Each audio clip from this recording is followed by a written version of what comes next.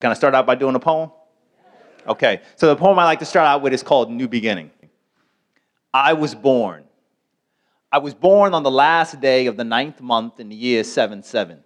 And if you know your numerology, you'll see that my destiny is in line with the divine. I am only one of a chosen few, here to offer you rhyme, reason, and song, combined with word magic and poetic acrobatics that flip from my mouth, fall into microphones, and hopefully make a home within your minds. Hey, yo, back in time, you could find cats like me snacking on knowledge-filled fruits in the Garden of Eden.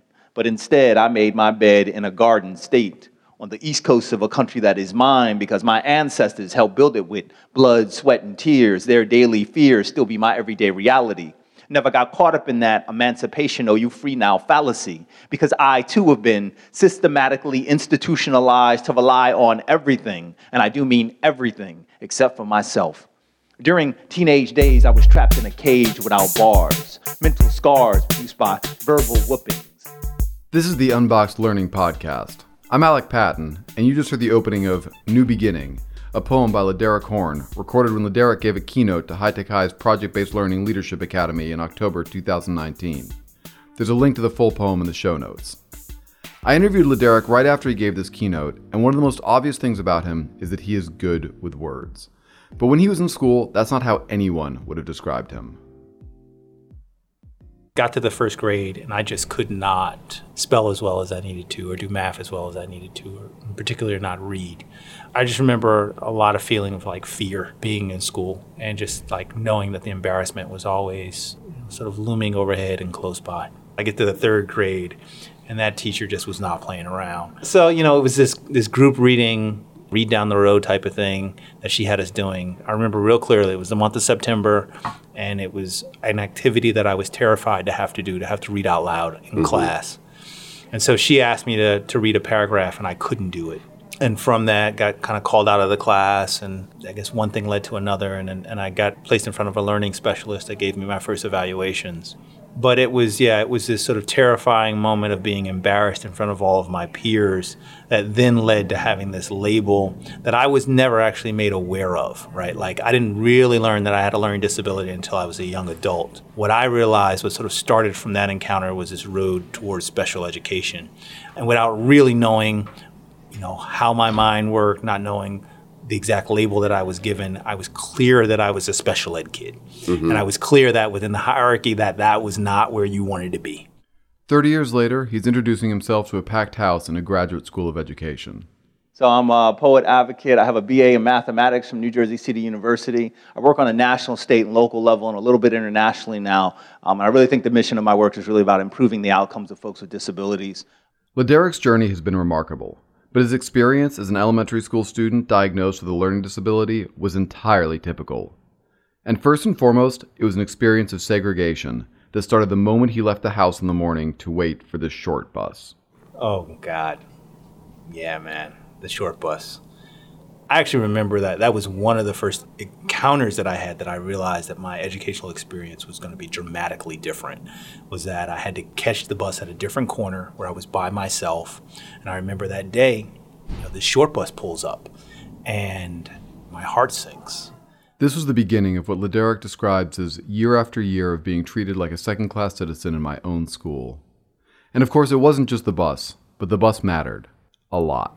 That bus is sort of internalized. It is a symbol of shame, and it's something that I think a lot of us still carry with us. Even if you're successful, there's that sort of imposter syndrome, but sort of turned up to 11, right? Because there's like this aspect of who you are that you're constantly trying to hide if you're someone who has a hidden disability. I remember at one point having to catch a regular sized bus with everybody else in the morning, but having to ride a short bus home. And I refused to speak on that bus. I went to the back, I sat in my seat, and I never said a word. And there were times throughout my education where I knew I was being treated poorly. And the only thing that I could really think to do was just, I will not participate. I will just be quiet. Because I didn't know where to direct my anger, but I knew something was wrong, and it was wrong not from just like one person. Like I couldn't point to a teacher or an administrator. And I think what it was is that I didn't have the language to really understand that the system was flawed. several years ago, I remember having a conversation with a friend of mine, and we were talking about the intersection of the disability rights movement and the civil rights movement. And we said it always comes down to buses. It is sad that even now, throughout the United States, we still have an entirely segregated transportation system for kids with disabilities. And I don't think anyone questions that to the extent that we should, right? We don't allow segregation along racial lines for buses anymore.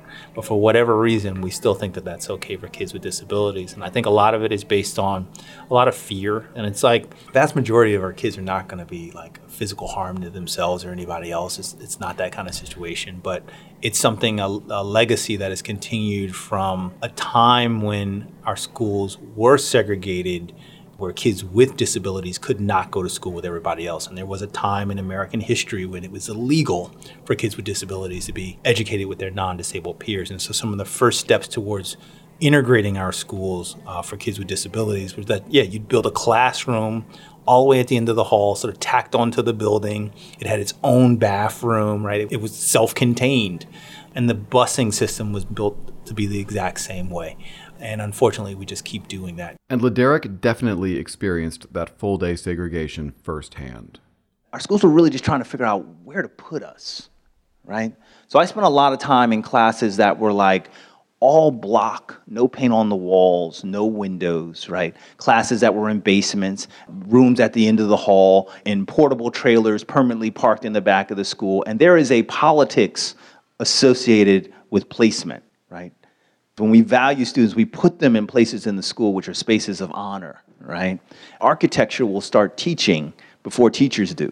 Kids get a sense about where they are in the building and how much we value them. This is a lot of stigma for a kid to start carrying before he even gets out of elementary school. But Lederick did have one thing going for him. He had a great teacher. I consider myself to be fairly lucky because my first special ed teacher was an excellent educator. Her name was Miss Priscilla Yates. Miss Yates had a teacher's aide named Miss Norsha. Miss Yates and Miss Norsha were excellent educators. I'm going to let y'all know, when I started out in the third grade, I could barely read. My spelling was so badly impaired that I couldn't distinguish between the letters of the alphabet. But in Miss Yates' class, we did a lot of drills. I got a lot of one-on-one attention. And because I have been subjected to more flashcards than should be allowed by law, academically, I began to do better. In fact, Lederick's path from being a third grader who couldn't read out loud to being a spoken word poet begins with Miss Yates. To explain, we'll start with a question Lederick got from an audience member at his keynote. And I need to give some context. The audience had just learned that Lederick has a tattoo. Here's the audience member. Where is that tattoo? Where is my tattoo? You had to ask. It's on my shoulder. It's very respectable, okay? I have a raven on my shoulder. One of the first poems that I remember really hitting me hard was Edgar Allan Poe's The Raven. So I have a raven on my shoulder. I had to know more. How did you find Edgar Allan Poe? Oh my gosh, it's great. Right? Because I'm a kid in special ed, right? How did I find Poe? So, I'm going to age myself, but I remember the first season of The Simpsons. And The Simpsons, I think they still do it. They did a Halloween special. And that first Halloween special, at the end, it was Bart and Homer and James Earl Jones doing a rendition of The Raven. And so I remember watching The Simpsons and enjoying the show, and then just sitting there, and then all of a sudden just being hit with a poem and not really knowing, what is this, And then going to my special ed class, going to my teacher, Miss Yates, and trying to describe to her what I experienced watching and listening to these cartoon characters do this poem. She said, "Oh yeah, it's Edgar Allan Poe." And she took me to the library. I remember this very clearly. She got me a collection of Poe's work, and I struggled with the word, the printed word, but I read Annabel Lee and Telltale Heart, and that's how I first got connected to Poe. And Lederick was also being pulled towards poetry by his peers. You're in special ed. There's a lot of young brothers in there that want to be MCs, right? So I never, at least I don't think I ever portrayed myself as having any lyrical ability until I got to college. But I think that a lot of the guys who were rappers that I went to school with could see something. And so I was constantly being sort of encouraged to jump into the cypher and try to drop my freestyle and this, that, and the other. But I couldn't do it. It was only once I got to college and I realized how to write and how to sit down with a pad and a pencil and craft a verse that I was able to really manifest that. There was a bit of technical vocabulary just then. So for those of you who don't know the term, a cipher is a group of rappers standing in a circle rapping for each other. Now back to the interview. Do people realize that there's a whole bunch of rappers in special ed programs? Yeah, I don't know. I don't know. I think it's, one of the sad realities that I deal with is like this sort of survivor's guilt, right? Because like I've done relatively well, but no way I'm the smartest guy that I grew up with, who went through those classes, and no way was I the most talented lyricist or anything like that. Like no way, But yeah, there were a lot of guys that looked out for me, who encouraged me, young men and young women who didn't make it as far. Yeah. Some with some sort of scary outcomes. And while Lederick's success might feel inevitable now, he almost didn't get into college because his transcript showed almost all special ed classes. And they didn't have proof that I could handle mainstream academic work. But one of the things that saved me was that I had a brand new teacher, like first year teacher, if I remember correctly, Mr. G. And they stuck Mr. G in special ed history. And so I had him. There were some days when I sat there with him, I was like, man, I feel so sorry for you. Because he was just dealing with just chaos. But they recruited him, I think, because he was really good at coaching mock UN and mock trial. And so he also taught an honors level political debate class. And so G really fought for me and got me into that honors level political debate class. And that was a great experience for me because it taught me two things. One is it taught me that I could do honors level work. And then the other thing it did was it helped me to see that those honors kids were actually not that smart, right? That they maybe had a bit more polish and a bit more tutoring and things along those lines. And of course their self-esteem was a lot higher than many of my peers, but intellectually they were right at the same level as everybody else I went to school with. Yeah. I mean, the only difference between a cipher and debate club is no one has to rhyme. Right. Right. Yeah, it was an eye-opening experience, and I was grateful. I was grateful that he looked out for me. He also, I got a scholarship, like a few $100 scholarship when I graduated from the Republicans of Franklin Township, and I think G put my name in the hat for that scholarship as well. So that was like an interesting moment at the end of my high school education. So Mr. G sounds awesome, as does Miss Yates.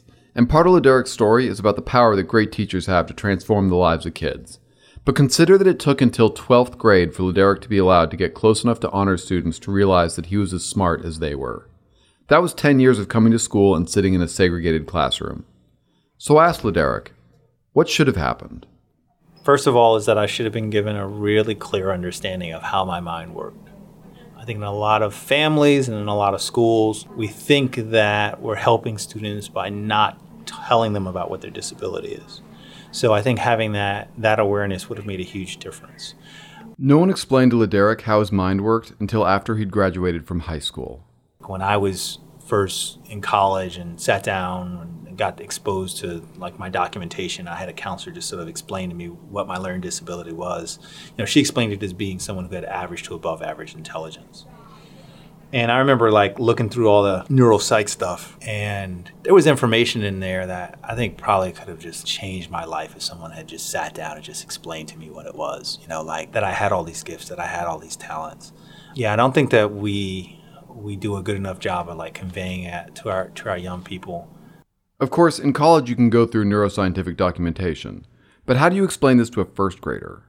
So if I was going to tell first grade Lederick how his mind works, I would begin by talking about all the gifts that I have, all the talents that even as a little boy I could see, right? So it was like, hey man, you've got all this artistic talent. It was clear that I had very strong verbal skills as even a little kid, and front load all of that. And then at the end, it's like, oh yeah, and you've got attention issues and you have a hard time with doing basic calculations and things like that. But beginning with that asset-based point of view. Somewhere in there, I would have loved to have had a mentor. I could have met a high school student or a college student who had a mind like mine and could have been a physical representation of what my future could have looked like. Someone who was young and successful and also had challenges around learning. And then, the young man, Laderick, the version of me that was in high school, I should have been getting exposure to all the awesome supports that are out there for folks with disabilities in post-secondary education, in the world of employment. I didn't know anything about that. I just kind of thought I had to just sort of tough it out like everybody else. I didn't really know what was waiting for me and that there were programs out there that were going to support people like me. Mm-hmm. Do you think, looking back, should you have been in an inclusive mainstream classroom? I think I definitely should have been in an inclusive mainstream classroom. I would even say that certain subjects should have been in honors classes. Let's recap those 4 points.